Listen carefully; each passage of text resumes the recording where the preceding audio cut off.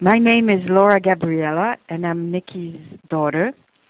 And I remember Nikki as the wise Nikki Gator. Nikki was undaunted by opposition. She wasn't afraid of being attacked.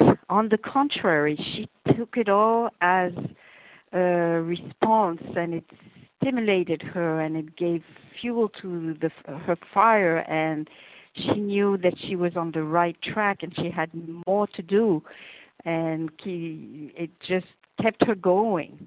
And as a kid, I was a little, scared sometimes because artists bring things that are new, and there's a lot of hostility that shows up sometimes. But I understand that she knew how to play the game of life, and she knew how to respond creatively, and she never lost her focus, and she used the opposition to keep going, and I'm still learning from that.